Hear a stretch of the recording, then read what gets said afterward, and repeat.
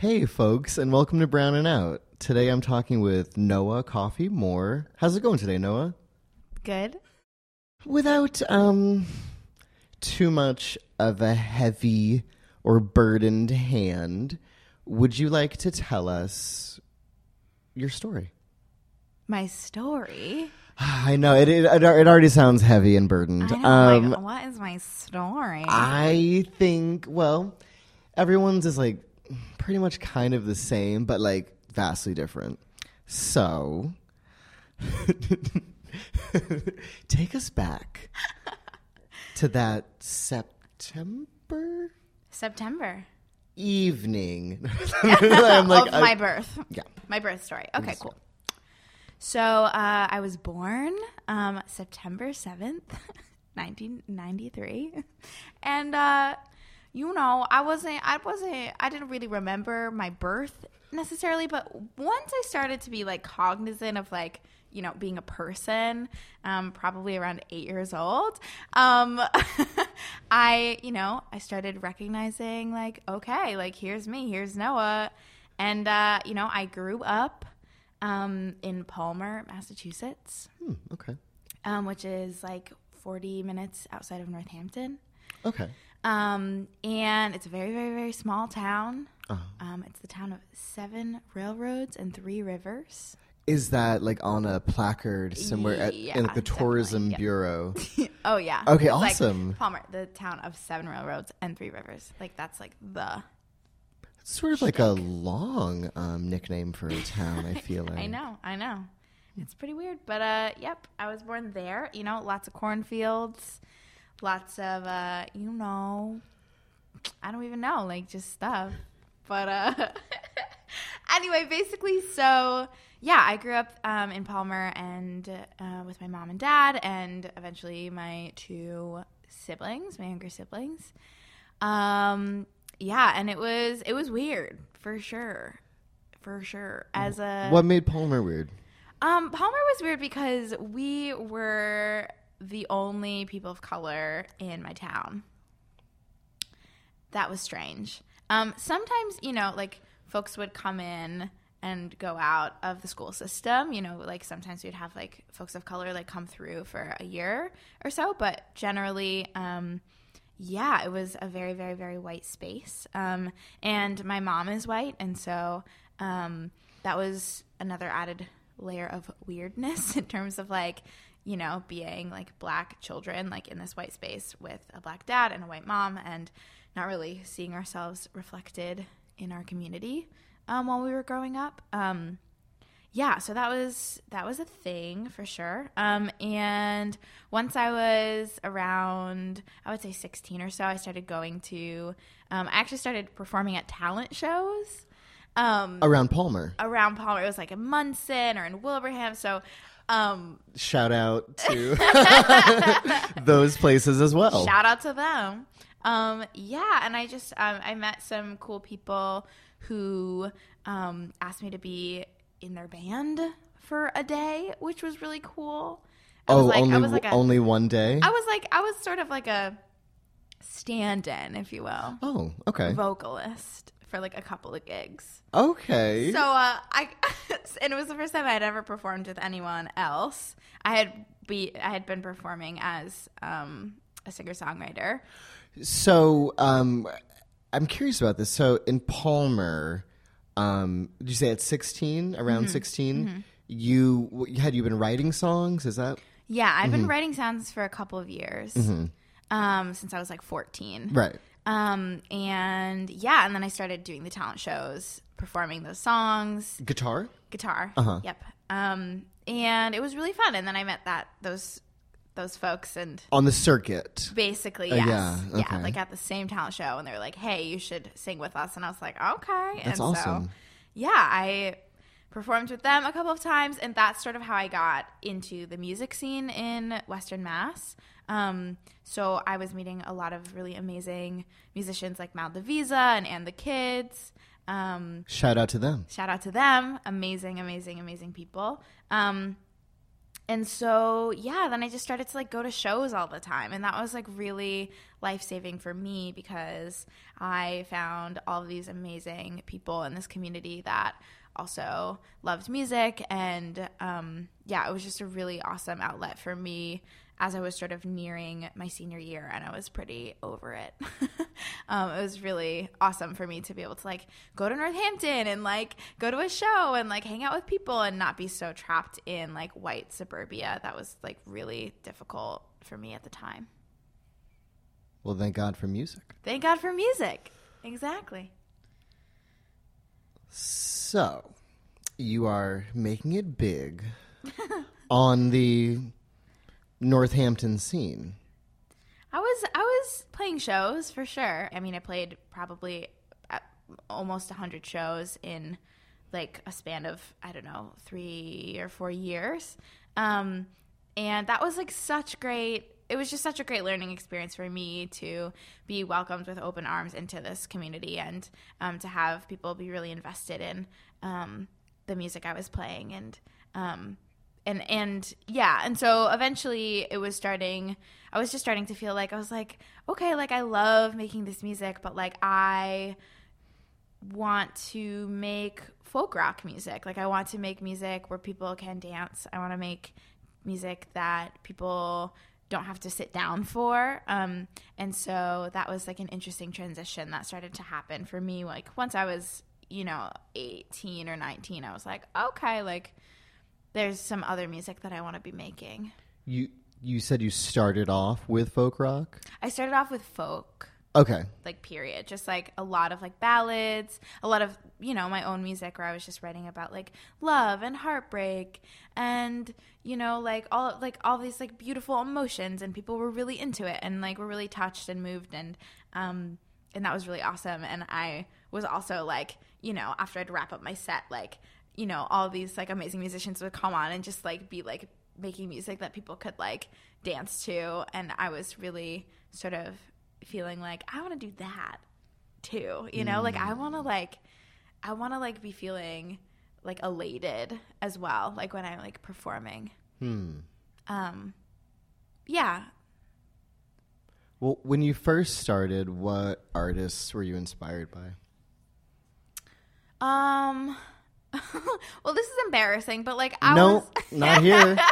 No place for embarrassment here. I was like, my mom, when I was like 3, she like gave me a cassette of Joni Mitchell, songs. Like that was like my beginning. And so I listened to a lot of Joni Mitchell, Joan Baez, a lot of Bob Dylan. Like that was like my sort of like initial start. And then I started getting into like Laura Marling, who's an amazing singer-songwriter. And of course, like, as in my young indie girl phase, I would say I was really into like Regina Spektor and like, like all of that sort of like kind of like folk pop type stuff. Is definitely what I was listening to when I was like 16 for sure. Good tunes. If it's good enough for Orange Is the New Black. Hey, it was very popular for a while for sure. It did the thing, yeah. So, at a certain point, you felt like you wanted to change course with your music. And how did that go? It's going. Oh, okay. It's going. Okay. Yeah. I bought an electric guitar, and I started doing a lot of research, listening to a lot of new people. Such as? I know you're going to ask me that. Why? If I'm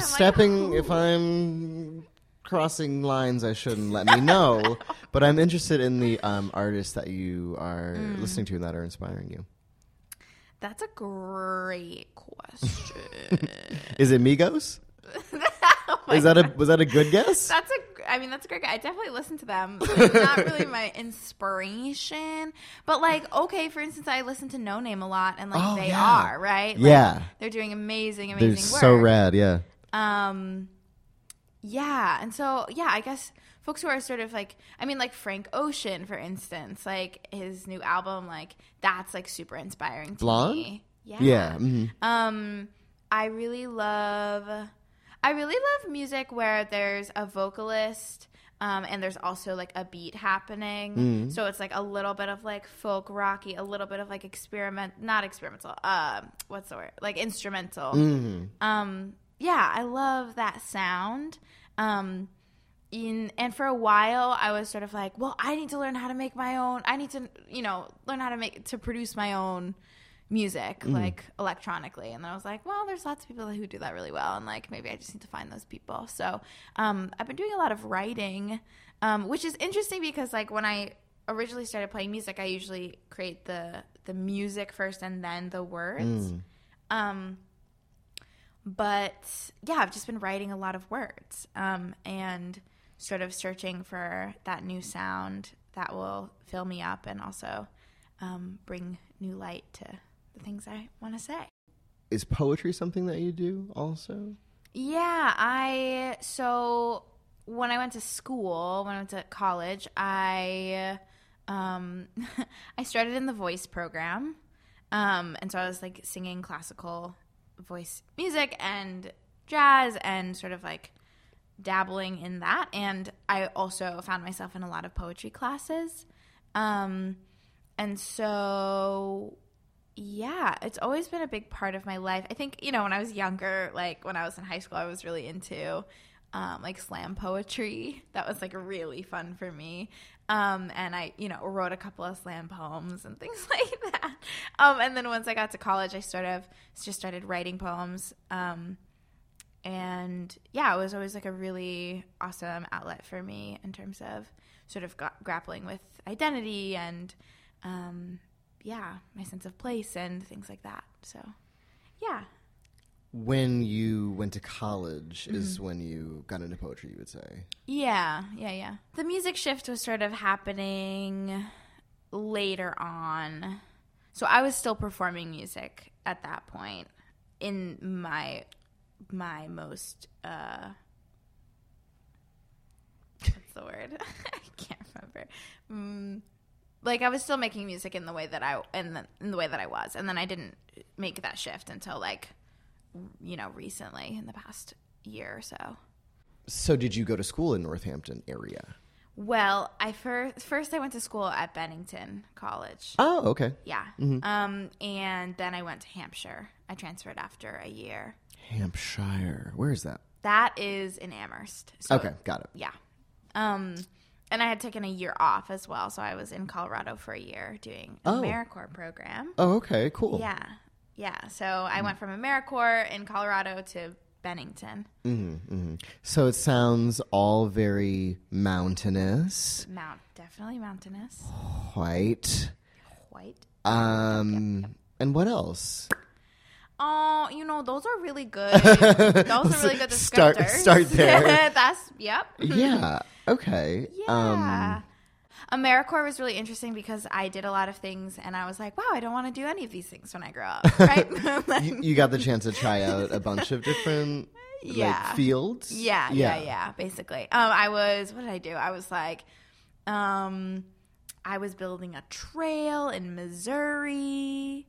That was my first assignment. I was chainsawing trees in the mountains, feeding bison. That was very interesting.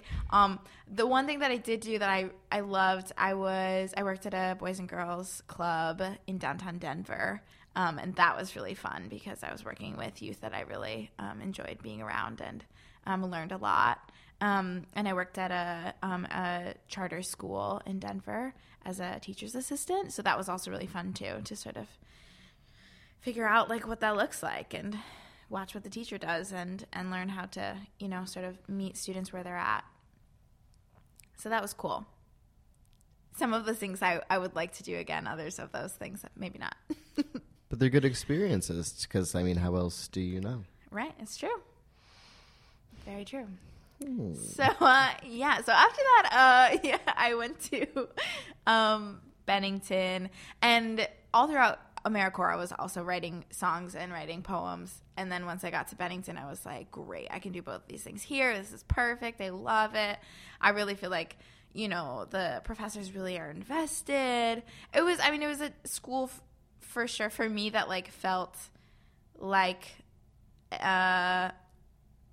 professors were very invested in like, you're a really talented person and like you deserve to be making the art that you want to make. And that's like a really, you know, special thing to hear. And also like, I felt really, I had some cognitive dissonance going on because I was just surrounded by people who came from a lot of wealth. And like, it was a very big culture shock for me in terms of the amount of wealth that students had often at Bennington. And so, you know, I was in art classes, I was in poetry classes, and like, you know, the professors were telling us we're all smart and special and amazing. And like, meanwhile, like I'm, you know, working close to full time to pay for my things. And like, no one seemed to have that same experience. And, you know, as I'm like sitting in a sculpture class or whatever, like really feeling what I'm making, like I also was like,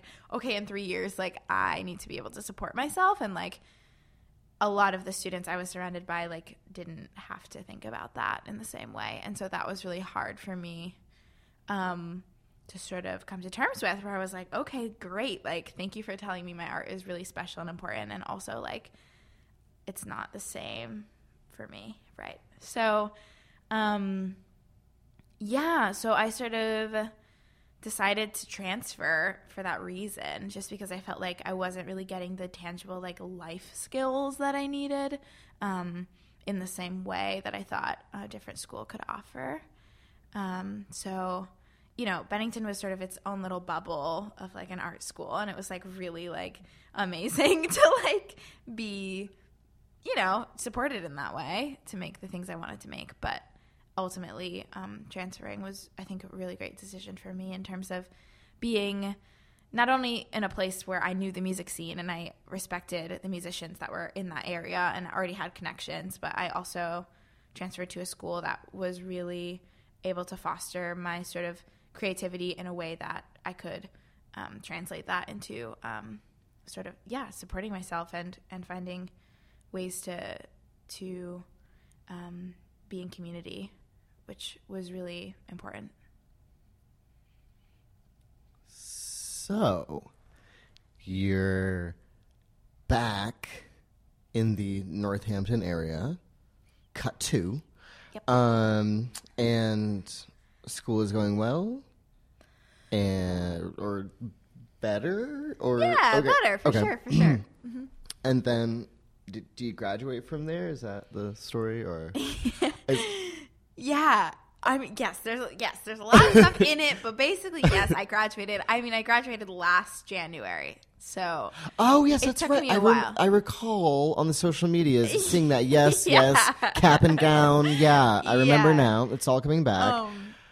So I also experienced being an older student at school too, which is interesting. So I mean, sometimes it just takes as long as it takes, right? As long as it takes. Like whatever. Yeah, it's true. I'm so happy that you graduated. Congratulations.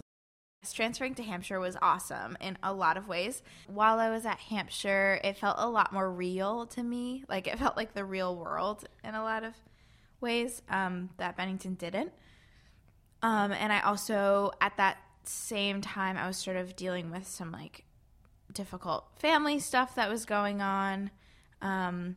And, you know, for the first time was sort of like, you know, feeling what it felt like to like have mental health that like wasn't perfect, or like, you know, quote unquote like I was starting to sort of understand and notice like my body and my mind and my heart like going through different things. And so I think continuing to write during that time is really important for me. And I also, like, you know, I'm a Virgo, as you know. And so I was just, like, going really hard. Like, I was going really hard. Like, I was, you know, in full-time school, and I was also gigging all the time, like, playing music, and I was also working, like, 30-plus hours a week. and had all this family stuff going on. And, you know, like I was just like really, really, really, really pushing myself. And, you know, as a lot of college students do. And so I had been grappling with like chronic illness for a long time, but like wasn't able to sort of like name that for myself because of like internalized ableism, you know?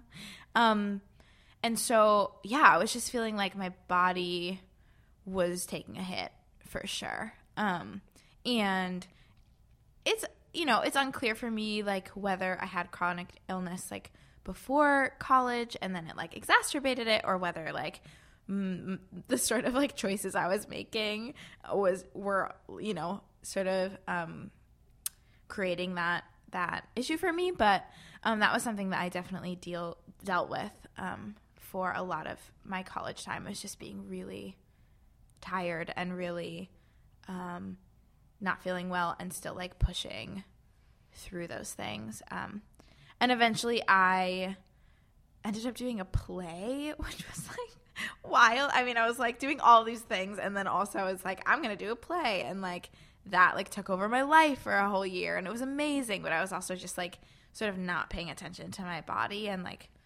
making space for it to, you know, rest and to, you know, just a lot of like running home, like shoveling food in my mouth, like going to rehearsal, coming home, like it's 2 a.m. I'm like doing home, you know, it's just like the like pressure of like being a student was sort of starting to creep up on me as I was nearing the end of school. And also at the same time, like, you know, by the time I was like a junior, I moved off campus. Like I met, you know, like really amazing friends that are still my friends, and was sort of invited into queer community in a really amazing way. Like I had sort of experience, like I had one relationship with a woman, and I was like, maybe I'm a lesbian, and then like that didn't really like fit for me, and so like by the time I was like a junior in college, I was like, what is queer? Like, what does that word mean? Like, cool, okay. And like just had a lot of really amazing people sort of validate for me that like you can be femme and also queer, and also, you know, just like learning the difference between sexuality and gender, and like all that stuff started happening for me. So it was, yeah, I sort of came rather late in my own experience, but it was really cool to have that happen. I'm sure you were right on time. I think I was. Yeah, so that was really cool to sort of be back in the Valley, and just in a new way. Is that what they call it there? That's what they call it. They call it the Valley. And that's short for? The Pioneer Valley, which is less, you know, great. Why? Yeah, when you make it, yeah, just it's like oh, I don't know. Where did that come from? I don't know. We don't know. Yeah. Distance yourself from that image, I think, is a good idea. Yeah, I think so too. LOL. LOL. So then, was it from Amherst to Burlington? Was that your next leap? Well, I was. Yes. I was living in Northampton when I graduated, which was last year. And then, that was my big, I traveled a little bit for a month. And then Burlington was my next big leap. And how are you enjoying it here? Thanks for asking. It was definitely a learning experience for me in terms of coming back to Vermont and trying to figure out what my relationship to Vermont will be. I also spent a large part of my life is that I spent summers at camp in Vermont, and worked at a summer camp in Vermont. Where were the camps? At Farm and Wilderness. Okay. I don't know about them. What do they do? Who's that? Okay, so Farm Wilderness is it's technically a Quaker camp. It's like loose Quaker. Love it. Perfect. And it's a lot of just farm and wildernessy things. It's like, going on trips, milking cows, that sort of thing. It's also, they do a lot of like being in community and what does that mean, and doing chores and things like that. So it's a really cool place. And I was a camper. I was a CIT. I worked there for, like a couple more summers. And, it was always sort of an escape for me. And also I've been doing a lot of, sort of like unpacking what that actually was, in terms of like finding solace in spaces that are beautiful and close to nature and can help facilitate sort of tuning into yourself, that also were just like so white. And like being a person of color in those spaces, like, I mean, it's just, again, like a lot of cognitive dissonance, like trying to, and then working there, like trying to be a mentor for youth and, having like 1 out of every 10 youth, being a person of color and sort of like grappling with that too. So all of that had sort of already happened, and I had, obviously been to Bennington. So when I made the decision to come back to Vermont, I was thinking about all of these things and trying to figure out like, okay, like what is Vermont for me? And what can it be realistically? So that's something that I've definitely been thinking about for sure. To this day. I'm still thinking about it.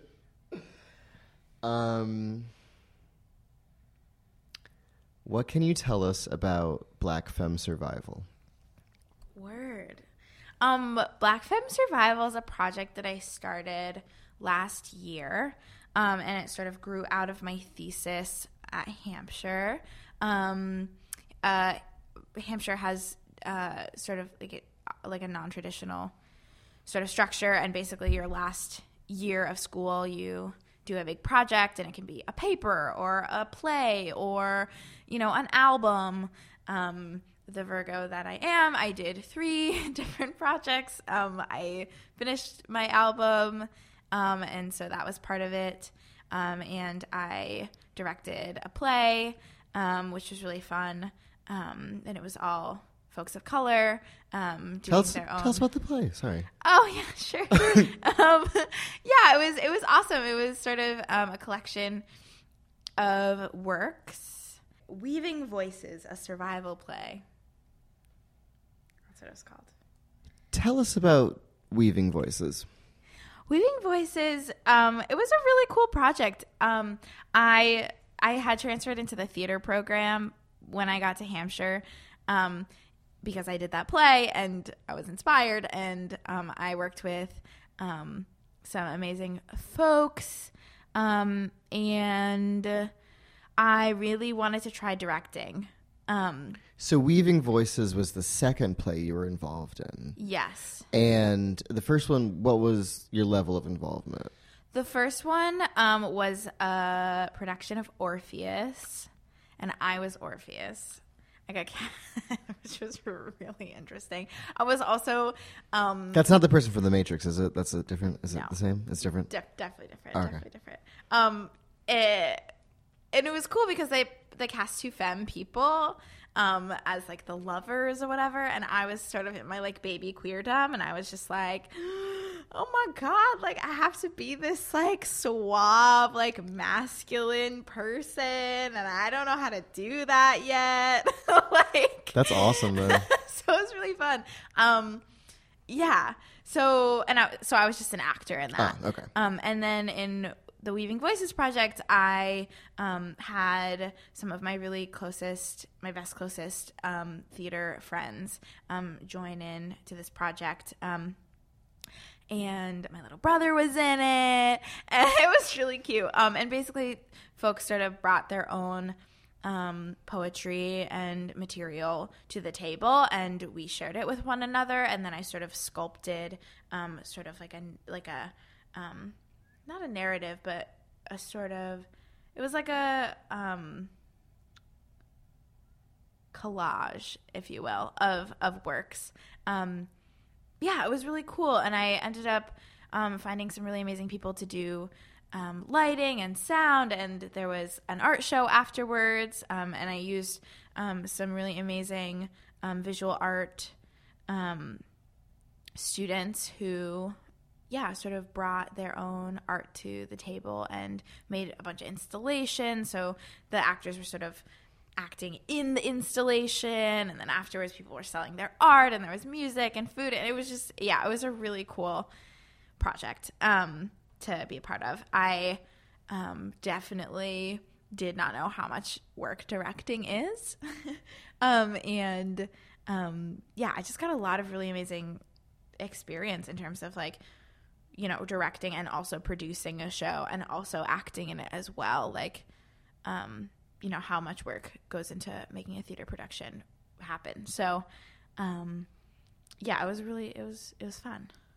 So that was part of my thesis work. And then Black Femme Survival was the other part of that.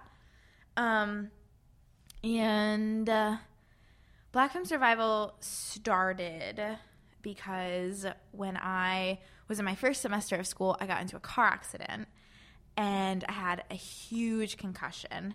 Thankfully, nothing else was wrong with me after that happened, but I had a major concussion and I couldn't read or write because I couldn't, like, focus my eyes. Like, I couldn't look at my computer. Like, I couldn't look at screens in general. Like, it was, like, really hard and bizarre, and I was in my final year, and so I was supposed to be making a thesis. Like, I was supposed to be reading and writing every day. So I was just like, I don't know what I'm supposed to do. Like, I've been in school for so long. I need this shit to be over. What am I going to do? Like, what can I produce? And, you know, my Virgo self, I was like, whatever it is, like, needs to be perfect. Like, I need to, like, you know, like, I need it to be good. And so I was freaking out. I was like, I don't know what to do. And I mean, the only thing I could do is listen to podcasts. Like, that's the only thing I could really do is listen. And so then I was coming up with this idea where I was like, okay, like, you know, what exactly do I have to say right now? Like, and what I think I want to say is that, like, shit's hard and, like, people survive anyway. And so I was like, okay, I don't need to read to come to that conclusion. Like, I can just listen to people, you know, like, share their own stories. So what I ended up doing was doing interviews with folks about their personal survival stories. And that was really interesting because, I mean, it's exactly what you're doing right now. It's like you just get to pay attention to someone, you know, and like, that is so important. I feel like so many of our stories aren't told because no one is, like, present and listening to them.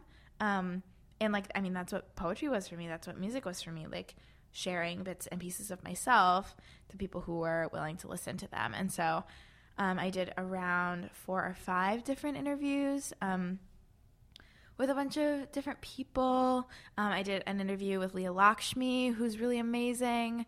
I did an interview with La Loba Loca, who's also really amazing. I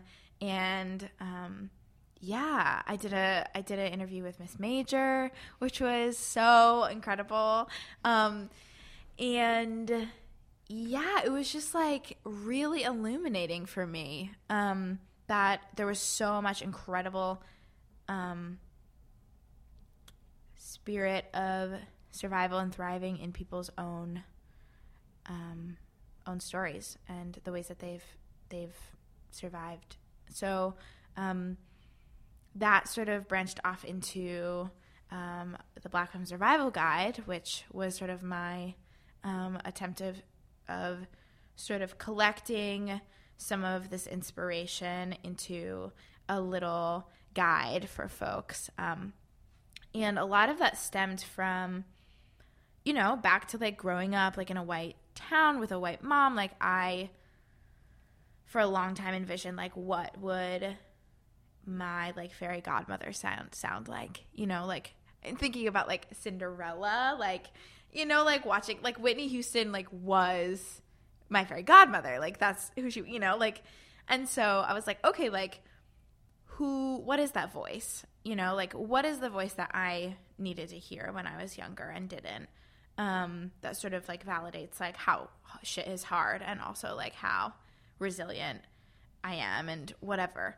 as a young person. And so, yeah, I did a lot of work sort of, validating, you know, like, you know, the three voices inside of ourselves, the inner child voice that like just has basic needs and like, and that's that.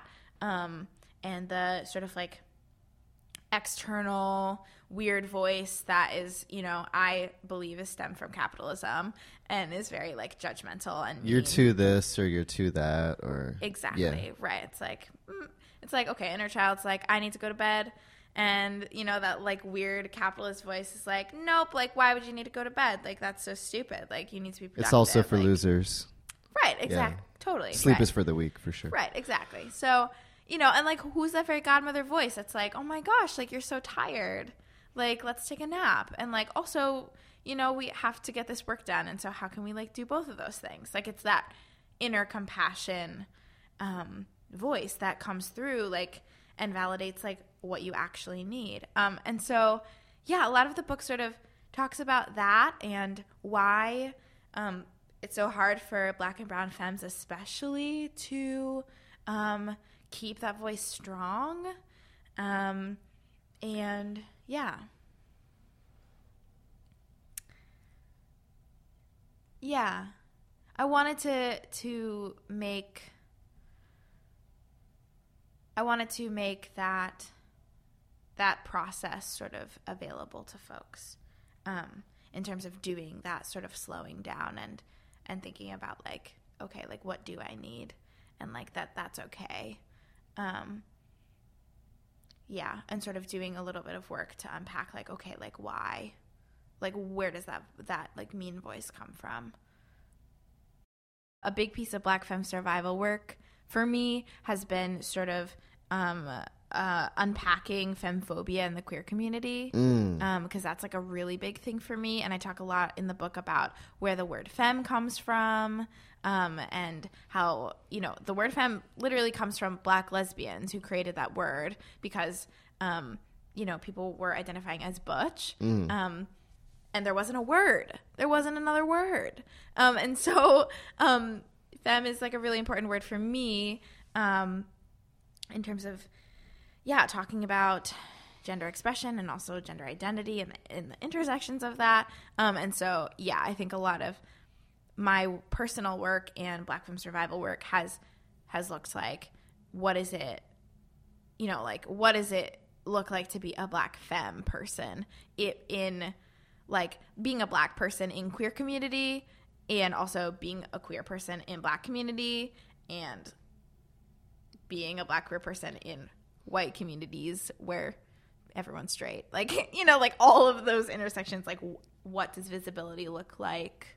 I also created Black femme survival because like as a Black femme person in college, especially, like I feel like I didn't have a lot of support in terms of feeling sick a lot, feeling sad a lot, and just like really not knowing who to ask for help or like how to sort of take care of myself. Like that was such a foreign concept for me. Like self-care, quote unquote, was such a foreign concept for me. I didn't know how to take care of myself.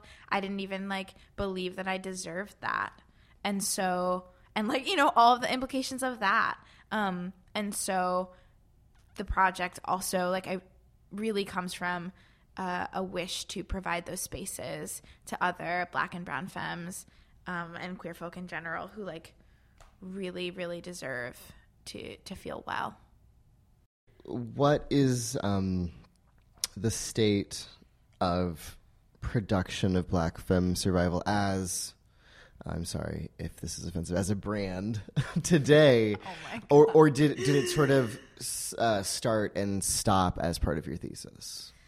Well, that's a great question. The past year, I have been, working full time and also trying to figure that part out. I knew that I wanted to create a project that wouldn't end at my thesis.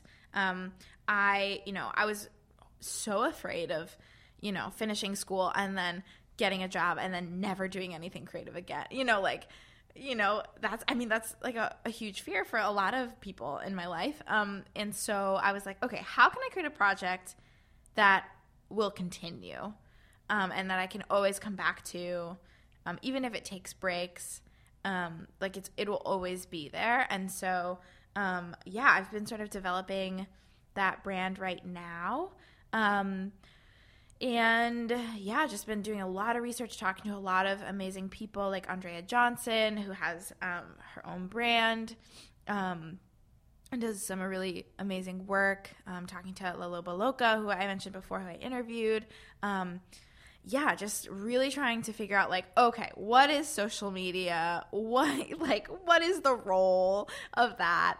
How can I create a platform that really validates Black and brown femmes thriving and healing? What is my sort of part in that?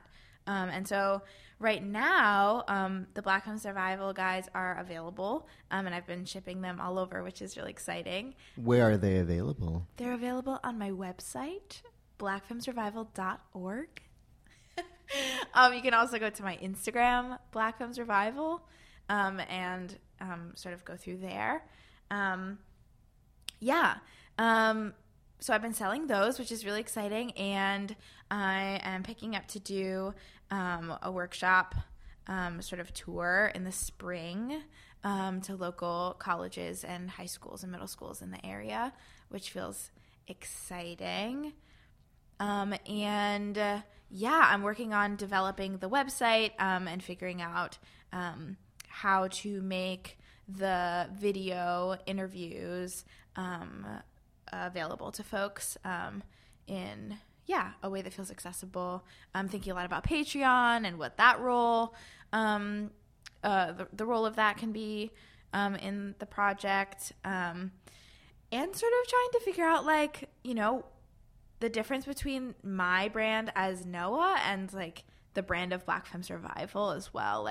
Where is there overlap? I'm thinking a lot about, how Black Femme Survival can be more of a collective project, and how to continue doing my own work under my own personal brand. So that's a lot of what I'm thinking about right now, is how to sort of differentiate between what is mine and what is this project. These modern issues we struggle with.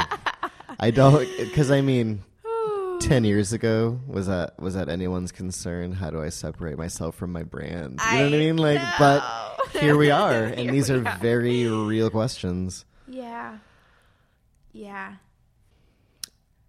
What does Black and brown queer culture in Vermont look like to you? I think for me, it looks like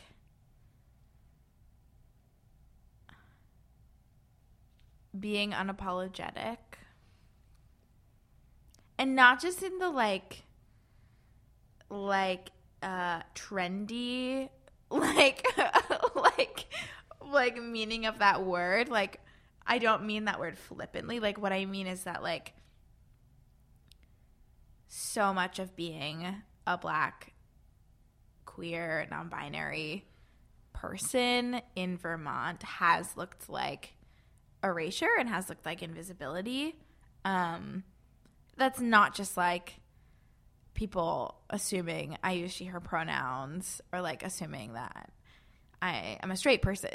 That also looks like being included in white spaces under the guise of inclusivity and actually not finding spaces that are made for me.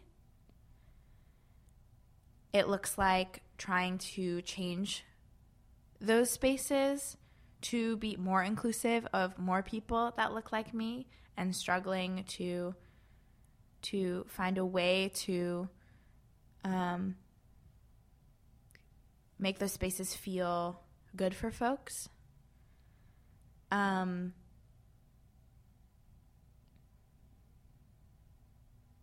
That looks like,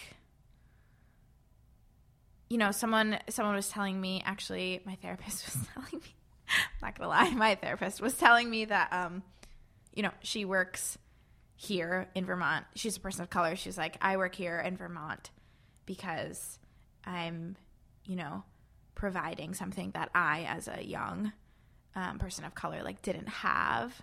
And I was like, wow, that's so noble. That's so amazing of you. And I think something that I've been thinking about is how can I be a part of doing that work without sacrificing my own mental health, without sacrificing my own, wellness in general. I think that there are some really amazing queer Black and brown people here in Vermont. And so I think that looks like finding time to foster those connections.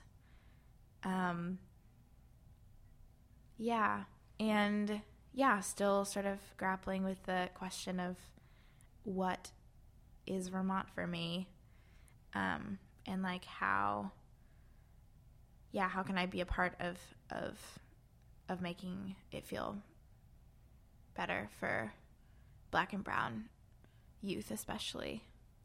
Those are things that I have been thinking about. When do you feel most brown and out?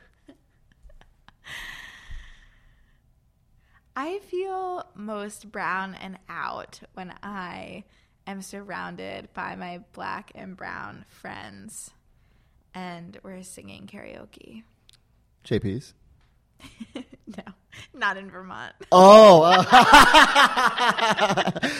I was so presumptuous. And no, and not here.